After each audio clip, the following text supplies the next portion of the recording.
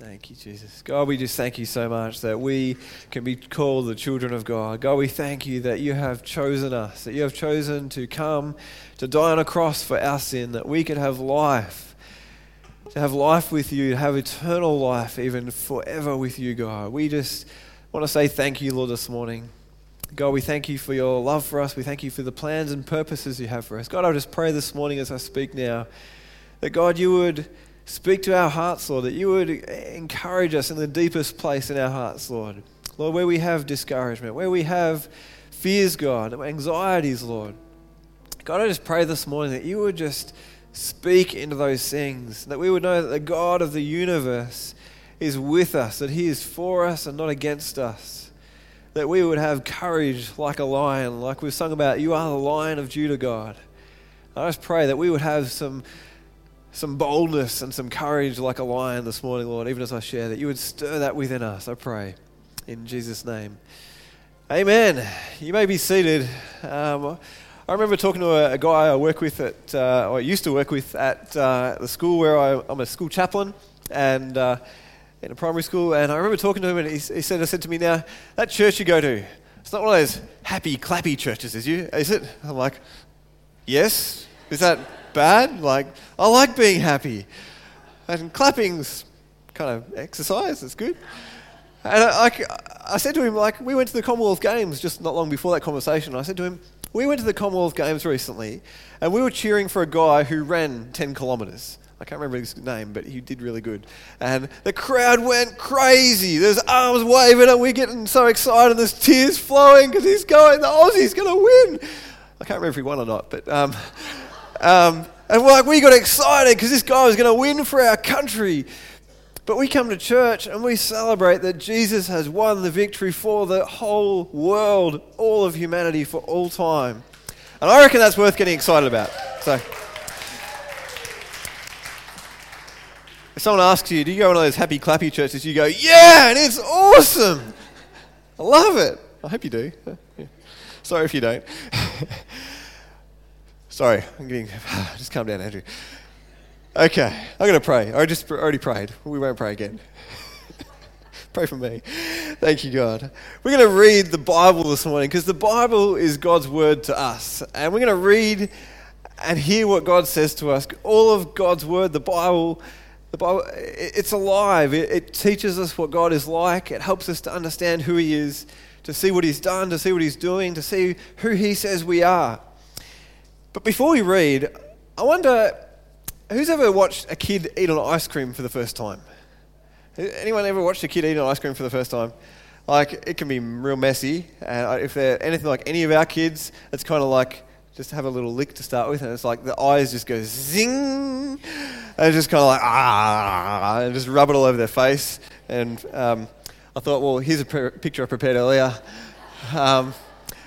So it wasn't his first ice cream, but there's Michael enjoying his ice cream on Monday. I think I shared last Sunday that last week was just a crazy week for us, and Monday I just took the day off and we headed down to the beach together, and it's so good to spend time with your family. I want to encourage you, make time for your family.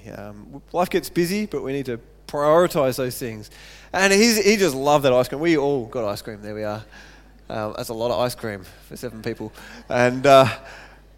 it was so good. But a kid, the first time they have an ice cream, it's just like, wow, this is the excitement, the enthusiasm, and they just don't care if they rub it all over their face and get it anywhere, hence the little bib thing that Michael's wearing.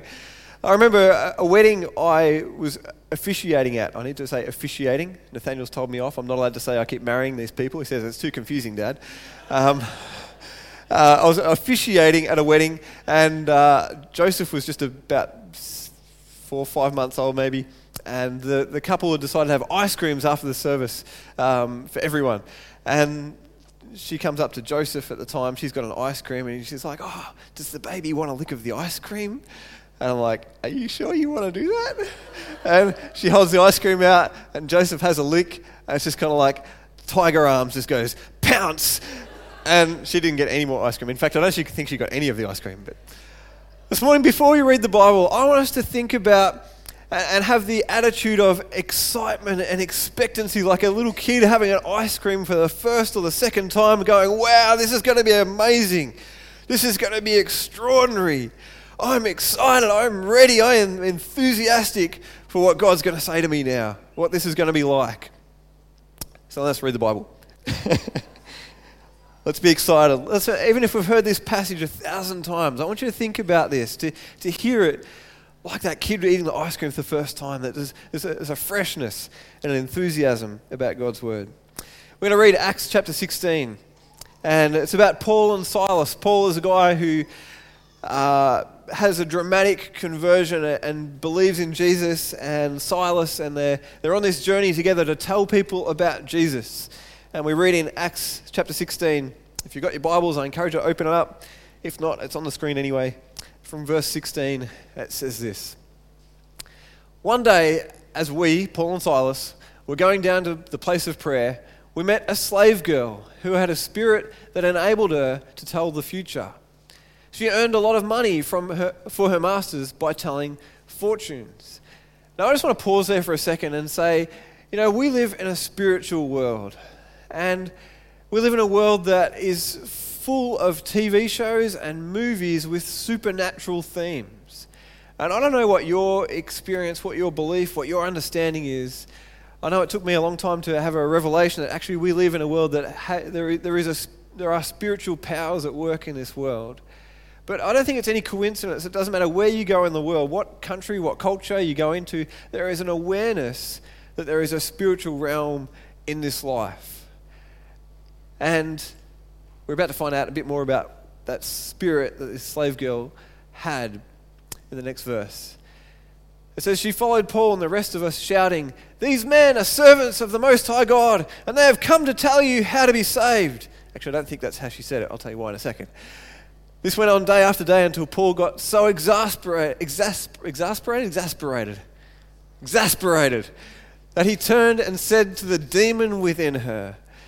So Paul's acknowledging this is a demonic spirit within this girl. And I don't think this girl's saying, "Oh, hooray, he's come to tell us about how to be saved." I think this girl is saying, "These men are servants of the Most High God, and they've come to tell us how to be saved." And I think she's mocking them, even as she says that day after day after day. And Paul gets exasperated with this girl. And he says to the demon within her, "I command you in the name of Jesus Christ to come out of her." And instantly it left her.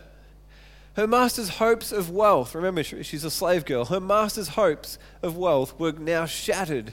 So they grabbed Paul and Silas and dragged them before the authorities in the marketplace. "The whole city is in uproar because of these Jews," they shouted to the city officials. "They are teaching customs that are illegal for us Romans to practice." A mob quickly formed against Paul and Silas, and the city officials ordered them stripped and beaten with wooden rods. They were severely beaten, and then they were thrown into prison. The jailer was ordered to make sure they didn't escape, so the jailer put them into the inner dungeon and clamped their feet in the stocks. Around midnight, Paul and Silas were praying and singing hymns to God. I wonder if that's how you would have felt in that moment. And the other prisoners were listening. Suddenly there was a massive earthquake and the prison was shaken to its foundations. All the doors immediately flew open and the chains of every prisoner fell off. There's an interesting moment. The jailer woke up to see the prison doors wide open. He assumed the prisoners had escaped, so he drew his sword to kill himself. But Paul shouted to him, "Stop! Don't kill yourself! We are all here!" The jailer called for lights and ran to the dungeon and fell down trembling before Paul and Silas. Then he brought them out and asked, "Sirs, what must I do to be saved?" They replied, "Believe in the Lord Jesus and you will be saved, along with everyone in your household." And they shared the word of the Lord with him and with all who lived in his household. Even at that hour of the night, the jailer cared for them and washed their wounds. Interesting, he wasn't doing that before, was he? He was kind of like, chuck him in prison, you'll be right. Suddenly he's got a compassion that he never had. Then he and everyone in his household were immediately baptized. He brought them into his house and set a meal before them, and he and his entire household rejoiced because they all believed in God. The next morning, the city officials sent the police to tell the jailer, "Let those men go." So the jailer told Paul, "The city officials have said you and Silas are free to leave. Go in peace. And I just feel like the jailer would have been like, man, this is the best weekend of my life. Thank you for coming to get put in jail. So good for me. And now you can go too.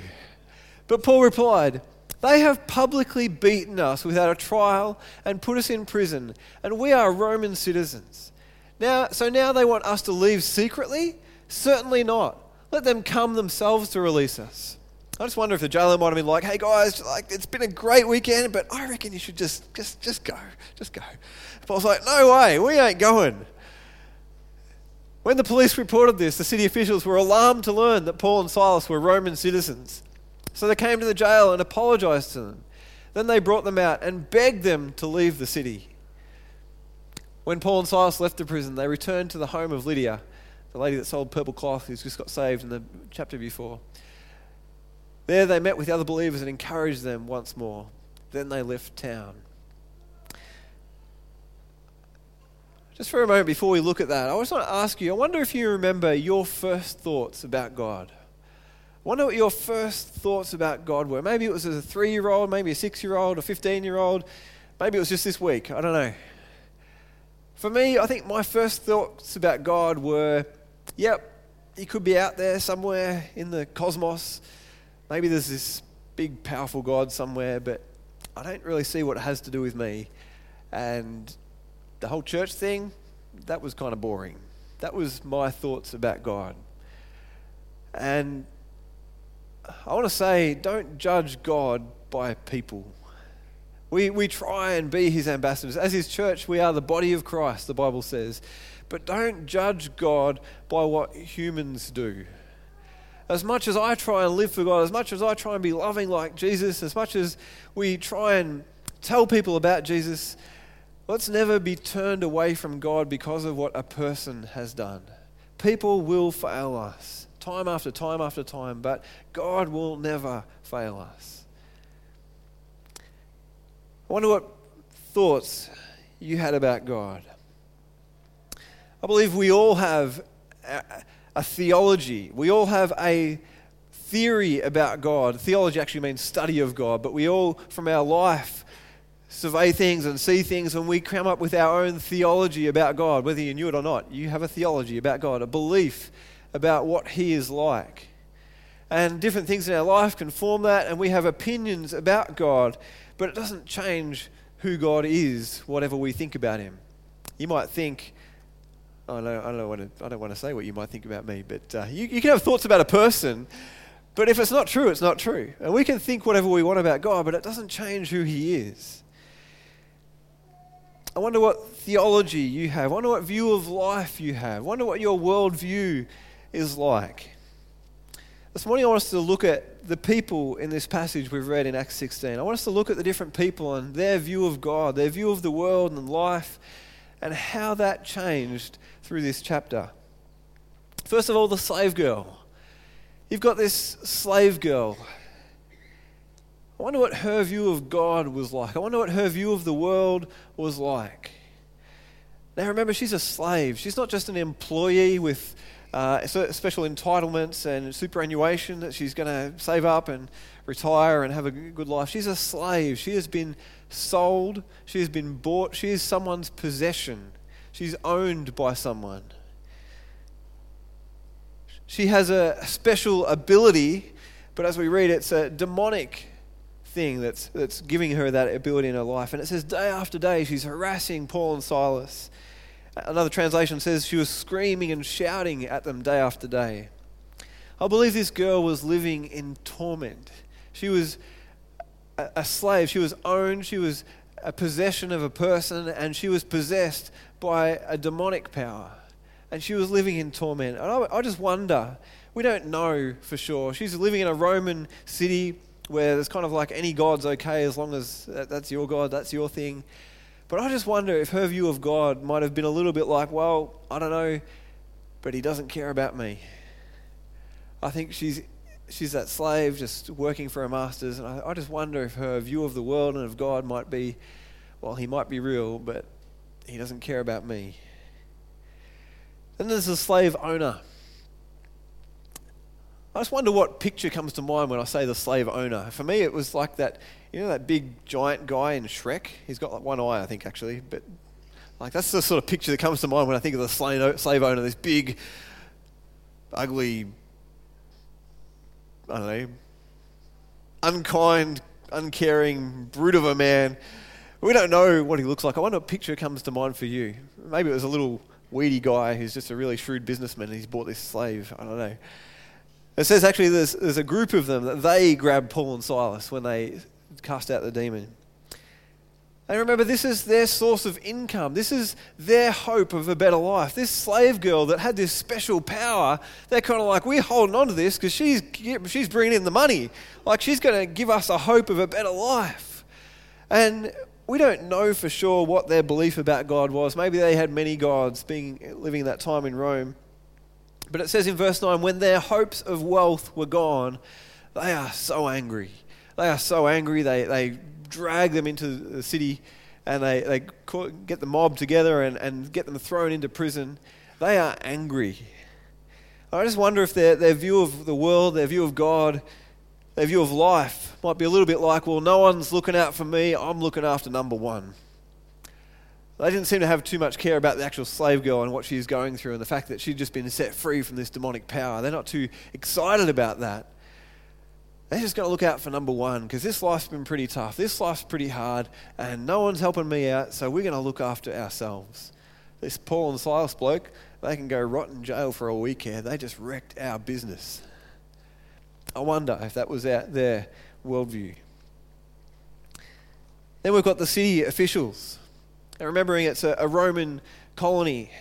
So when the mob come with these Jews who are teaching about this God, I don't think they really cared too much about what God they were talking about. They're causing a riot, and in Rome, you can have whatever God you like, but just don't cause a riot, just keep the peace, and you're okay. But you cause a riot, then we're just going to beat you, and we're going to throw you in jail. We don't care, because we're fighting for Rome. And the motto of the Roman people of the time was for the Senate and for the people of Rome. That was their philosophy of life. It was all about the emperor who they believed was a god. It was all about for the Senate and for the people of Rome, and they were going to do whatever they could to keep the stability and to please the emperor. I think that's really what it was all about. To keep the emperor happy so that they could be happy. And this is saying happy wife, happy life. I think for them it was happy emperor, happy life. It's like, keep the emperor happy, you might be okay. It's probably why they were a little bit scared and alarmed when they suddenly realised that Paul and Silas are Roman citizens. Because their philosophy is for the Senate and for the people of Rome. And now suddenly they realise, oh no, we've just beaten and thrown in jail these two Roman guys. We're in trouble here, potentially. They're a little bit alarmed. But that was their motto. Then there's Paul and Silas. You've got these Jewish Roman citizens. Now Paul is the guy who's hated these Jesus followers. He was going out to try and kill as many as he could, to lock them up, to throw them into prison, until the day, he was Saul, God changed his name to Paul, and he discovered who Jesus was, and overnight went from a guy who hated these Jesus followers to going everywhere he could to tell people about Jesus. And at first the Christians are kind of like, whoa, don't come near me. I know you're saying you love Jesus, but they're a bit scared of him. But he's been on these missions to tell people about Jesus. And this time Silas is with him. And as we see in verse 37, they actually were not too happy about being beaten and thrown into prison. They're like, you guys threw us in prison without any trial, and we ain't too happy. It's like, you're going to come and apologise, please. Thank you very much. They're not too happy about it. But then we read, even in prison, they're praying and they're praising God. They're singing praises to God. Even in that jail, in that inner dungeon. I think their theology, their view of God, their view of the world, it could kind of be summed up as whatever happens, our trust is in God, we live for Him. Whatever happens, whether we're in this jail, wherever we go, our trust is in God, and we're going to live for Him. We're going to give Him the praise. We're going to sing about who He is and what Jesus has done for us no matter what. That was their view of the world and what they were here for. And then finally, there's the jailer. Now, I can't imagine the jailer, this guy, I imagine as a kid, he's growing up. I can't imagine he went to school every day and he's like, I can't wait to finish school. Actually, he probably didn't get to go to school. But as a young kid, I can't imagine that he was going, I can't wait to be a jailer one day. I want to go and work in the dungeon because it's so dark and dank and stinky and it's rotten and it's probably festering in the corners from stuff.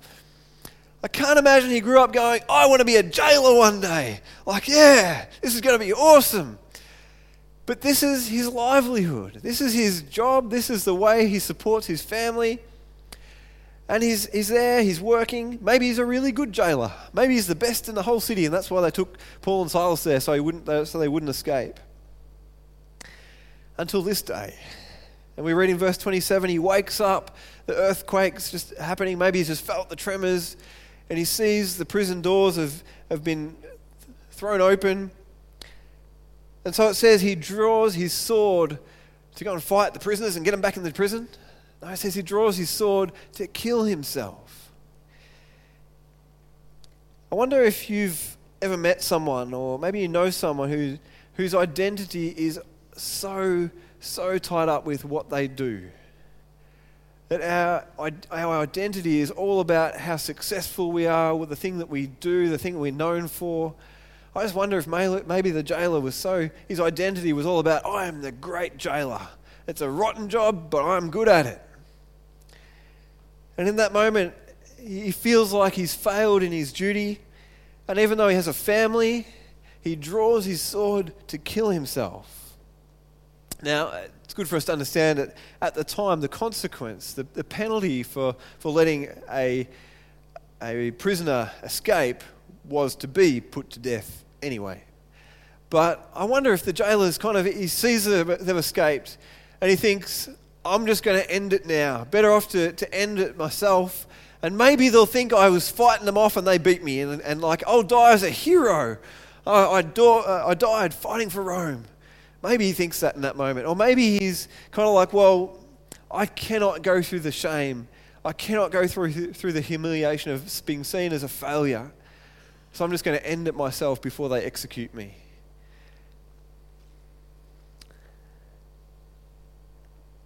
I want to say right now that you are worth more to God than you will ever know. Your value has nothing to do with what you do. Your value has nothing to do with what you look like. It has nothing to do with what people say about you. Your value is that you are created by the God of the universe who loves you, who created you in His image, who loves you, who gave Himself on a cross for your sin and for my sin. Your value is that you have been bought with the blood of Jesus. You are worth more to God than you would ever know. Maybe that's a challenge to your theology this morning. Maybe you've been told that God is angry with you. Maybe you've been told that unless you do this and this and this and this, and you pray every day of the week, and that you go to church every Sunday, or if you break these commandments, that God is angry with you, that maybe even God hates you because you've done that thing. But it is not true. God is angry at sin, and there is going to come a day of judgment for our sin. But Jesus came to take the penalty for our sin. God so loves us that He came. God so loves you that Jesus came and He died on the cross for your sin, for my sin, for the sins of all of the world. There is no sinner on this earth that Jesus didn't die for. Doesn't matter how bad the things that we've done are, our identity, our value is in that God created us, He loves us, and He gave His life for you. And in that moment, when the jailer draws his sword and is about to kill himself, Paul shouts out, "Stop! Don't do it! Don't do it, mate!" It's like, stop! This isn't the end. You don't have to do this. And he shares about Jesus. He explains God's love for him. And in that moment, the jailer's life is transformed. It says in verse 33 and 34, it says he believed and was baptized. God is for you and not against you. That was up there too, sorry. And if you want to investigate that more, if that's a revelationary thought, if that's like, wow, God actually cares about me, I encourage you to go and read Romans chapter 8. It's all about the love of God, that nothing will ever separate you from the love of God. But the jailer, he believes and he's baptized. Along with his entire family, who also believe in that moment. And I want to tell you this morning that we all have a theology, a view of God. But whether it's like the slave girl that thinks God doesn't care about me, whether it's like the slave owner who thinks I'm just going to have to look out for me because no one else is. Maybe it's like the city officials that you're just trying to please people, you're just trying to keep people happy. Maybe it's like Paul and Silas, that your trust is in Jesus. Or whether it's like the jailer who thought there was nothing left worth to live for. I want you to know this morning that God wants every one of us to know him more. God's desire for you is that you would know him more. That the theology you have of God, the understanding you have about God, that it wouldn't stay the same. That we would continue to grow in our knowledge of who he is, of what he's like, of his amazing love for us. If we day by day seek to find out more about God's love, we will be so... There won't be a day of our life that we aren't be excited to be alive. And sadly, we can get busy, we can get tired doing things, we can get flat out doing things and forget that God has more of himself that he wants us to know about. God's desire is that he wants every single one of us to know him more, to understand who he is, and understand who we are, who he says we are. Because he wants us to have life. He wants us to have life abundantly. I remember as a 16, 17-year-old going to hear a message, a bit like the Youth Alive thing that Jess was talking about earlier, talking about that God, that Jesus loves us and he wants to give us life and life abundantly. And that message in my life was kind of like, seriously? That God that I've heard about for so long actually wants me to have life? And that was the beginning for me of going, I want to find this life. I want to find this life that people are saying I can have through Jesus. And that's when I began to cry out to God myself. I wonder if you've heard about the guy who was having some trouble with his eyes, and he Googled, what fruit and veggies are good for your eyes? Has anyone heard this story? No? He Googles and he finds out chilies. Oh, sorry, there's a verse first. We'll read the verse, then we'll talk about the chilies. Ephesians 4, this will continue until we come to such unity in our faith and knowledge of God's Son that we will be mature in the Lord, measuring up to the full and complete standard of Christ. That's God's desire for us. We don't have to reach that before we can be saved. We don't get saved because of what we do. We get saved because of putting our trust in Jesus. But then he wants us to grow in our unity, in our knowledge of who he is and what he's done, that we might be mature and fully grown up. Now, the chilies. This guy was investigating, what are these foods that are good for my eyes? And he's reading on Google and he finds out, chilies, they're good for my eyes. He gets so excited, he's like, right. He jumps in the car and he drives down the street. He goes to the supermarket. He buys these chilies. He brings them home, puts them on the bench. He chops them up, dices them up nice and fine, and he puts them in those little bowl things that you mush stuff up. And he's mushing it all up.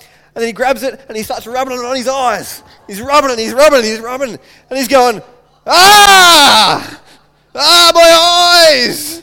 And his eyes just begin to burn. And he's just splashing water in his eyes. Because he didn't investigate the details. He's supposed to eat the things. You don't rub them in your eyes. That's just stupid. Who does that? Don't do that. Chilies are not good for your eyes if you rub them in. But God is the answer for us. But we can have some kind of crazy theory that sometimes if we get Jesus, we buy a Bible and get baptized, then life will be perfect. Life will be awesome. It'll be great all the time. That's not the answer that Jesus is. That's not the way he answers life. And Jess knows that. She's talked about the roller coaster.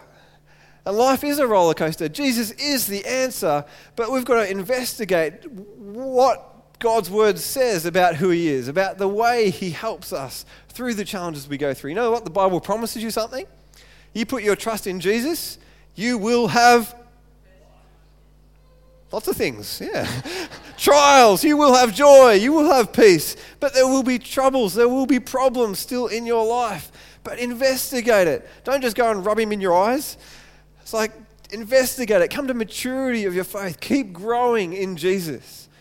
We might come to Jesus with a simple faith.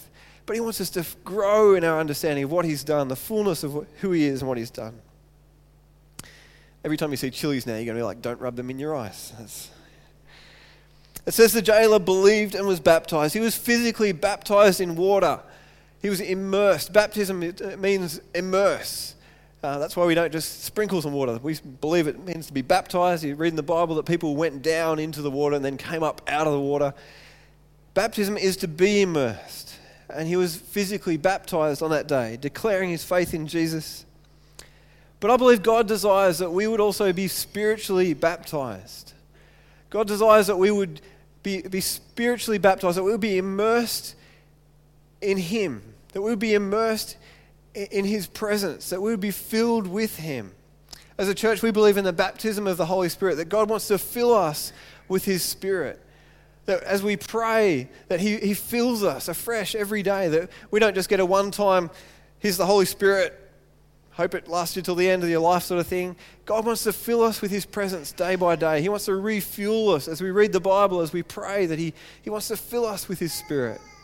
That Jesus promised rivers of living water, that we wouldn't feel dry and actually, I was driving back from Meredith yesterday and we nearly ran the car dry. And God doesn't want us to run to exhaustion before he fills us up again. He wants to fill us up day by day by day. Don't wait till you're on empty to say, God, I'm done for.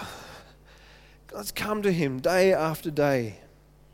God wants us to know him, to be immersed in him, that we might have life in relationship with him, and even eternal life with him. Now, just as I come to a close, for every one of those people in the story we've heard about in Acts 16, for the slave girl, for the owner of the slave, for the city officials, for the mob, for the jailer, for the prisoners that were there witnessing what happened, every single one of them had a choice to make. They had a choice to make. They'd seen this slave girl's life transformed. They'd seen something happen to this slave girl. The owners knew something had happened. That's why they get angry and they drag him off. Because they've seen something happen in this girl's life. And they have a choice to make. Are they going to investigate who this God is that can set this girl free? Or are they just going to stay in their own position about God and get angry about the situation, which they do? The jailer, the prisoners, even the city officials, they see Paul and Silas doing these things. They see them praising God even as they're in jail. They see the earthquake, the way the doors are flung open and all the chains fall off the prisoners. Like, this is crazy. This is not normal. And they have a choice to say, how are we going to respond to this situation? How are we going to respond to what we're seeing, about what we're hearing about this Jesus, who these guys are saying are doing these things? How do we respond? We have a choice. It says the jailer, when he saw the prisoners were still there, he runs to Paul and Silas and he says, what must I do to be saved? He responds by saying, what must I do to be saved? He says, help me to find out about this hope that you have. You're in the dungeon and you're singing praises to God. You're singing, it sounds like you're happy. It's like, help me. I want to have that joy. I want to have that peace. I want to have this hope that you're talking about that we can have in Jesus. Help me. What must I do to be saved? You know, we have a choice. We have a choice to make. Whether you know Jesus, whether you believe in God but you're not kind of sure about Jesus yet, whether you're still kind of not sure what you believe about God.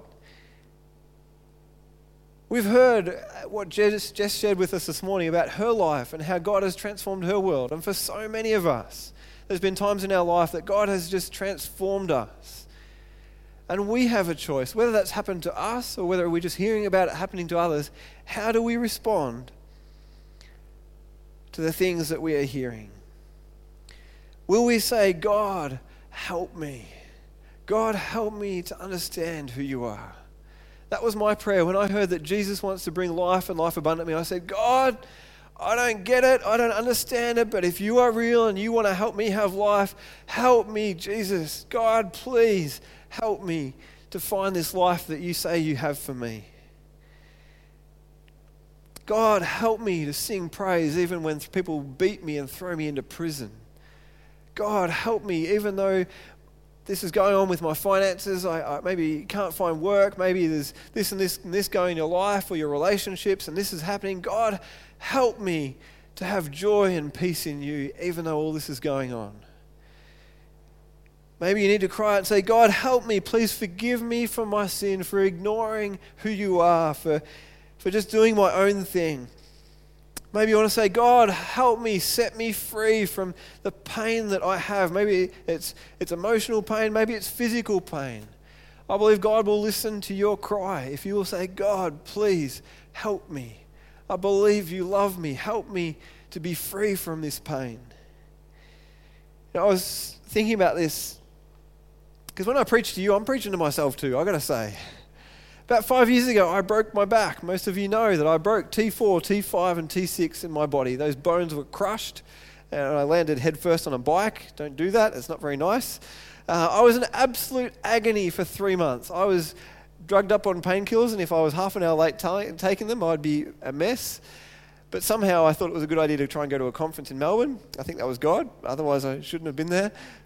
And sitting there in that conference, I don't remember being able to concentrate very well, but he was talking about faith. And in that moment, God, I believe, spoke to my heart and said, Andrew, do you want me to heal you? And I had a choice in that moment. I could have been like, well, people have already prayed for me. There's no hope. It's not going to happen. I could have been like, well, that's just my imagination. What am I thinking that for? Like, why would God ask me that? But in that moment, I said, yes, please, God, please heal my back. Take away this pain. I don't want to live the rest of my life not be able to pick up my kids and cuddle them and wrestle with them. And please, God, help me. And nothing happened in that moment. The next morning, I woke up and I was pain-free. And God is able to help us if we will humble ourselves and cry out to Him. We don't know how God's going to answer the prayer. Maybe He's going to work in ways we hadn't expected. Maybe the answer is going to look different to what we expected. But I want to ask you this morning, will you, in this moment of making a choice, choose to say, God, help me. God, help me today. God, help me this afternoon. Help me to trust in you. I'm going to ask the band to come up and we're going to play a song. I just want to pray for people this morning before I finish. The words of this song says, your love is devoted. God's love for you is devoted.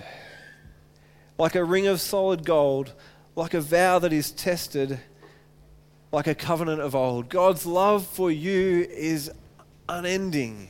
He offers His love to us. It says, faithful you have been and faithful you will be. You pledge yourself to me. And it's why I sing, your praise will ever be on my lips. Your praise will ever be on my lips. I want to pray for you this morning. God, I ask that you would help us to understand that your love for us is devoted. That Jesus, you so loved the world that you came and you gave yourself upon the cross. That God, no matter what part of the roller coaster of life that we're on, whether we're having great times or terrible times, that God, your love for us is there, it's available for us. But God, you don't force yourself into the situation, you just wait for us to invite you in. And God, I just pray this morning that you would just help us. Help us, God, every single one of us, no matter what view of God we've had in the past, to say, God, if you love me, please help me in this situation. Help me to have faith. Help me to have the joy that you died for me to have. Help me to have the peace. Help me to find forgiveness in you. The Bible says anyone who calls on the name of the Lord will be saved. If we recognize that Jesus died for our sin and we say, thank you, Jesus, for taking that punishment from me, I'm going to live for you. The Bible says you are forgiven. you become a part of his family. And God, I just pray right now for anyone in that situation, that God, you would help us to say sorry for our sin. Thank you, Jesus, that you died for us. Please help us all to live for your glory. I think of Paul and Silas, how they sang even in the dungeon, Lord. And God, I just pray that you would help us to sing your praise, to have peace and joy no matter what situation's happening around us, God, that others around us, like the jailer, like the others in prison, would see the hope we have in you, that they too would cry out to you and find that hope that we have. This morning, if that's you, if you want to begin that journey with him, I encourage you just to pray to him now. Say, God, please forgive me. God, please help me. I believe he will answer that prayer. If you make that decision for the first time, we'd love to give you some things to read to investigate how to continue to put your trust in Jesus. Don't just go and rub chilies in your eyes. Investigate who he is. Apply it to your life. God, we just thank you for the freedom we have in Jesus, that we are set free from the power of sin and death because of your love for us. That you died, but you rose again victorious, and that we too can have the victory. Can we stand this morning and we're going to sing this song? Your love is devoted. Faithful you have been, and faithful you will be. Your praise will ever be on our lips. I would encourage you, if that's you this morning and you're making that decision that you want to live for Jesus, you want to surrender to him, please tell someone that you came with. Come and tell me afterwards. We'd love to pray for you. But let's sing this and declare it and just thank God for his love for us this morning.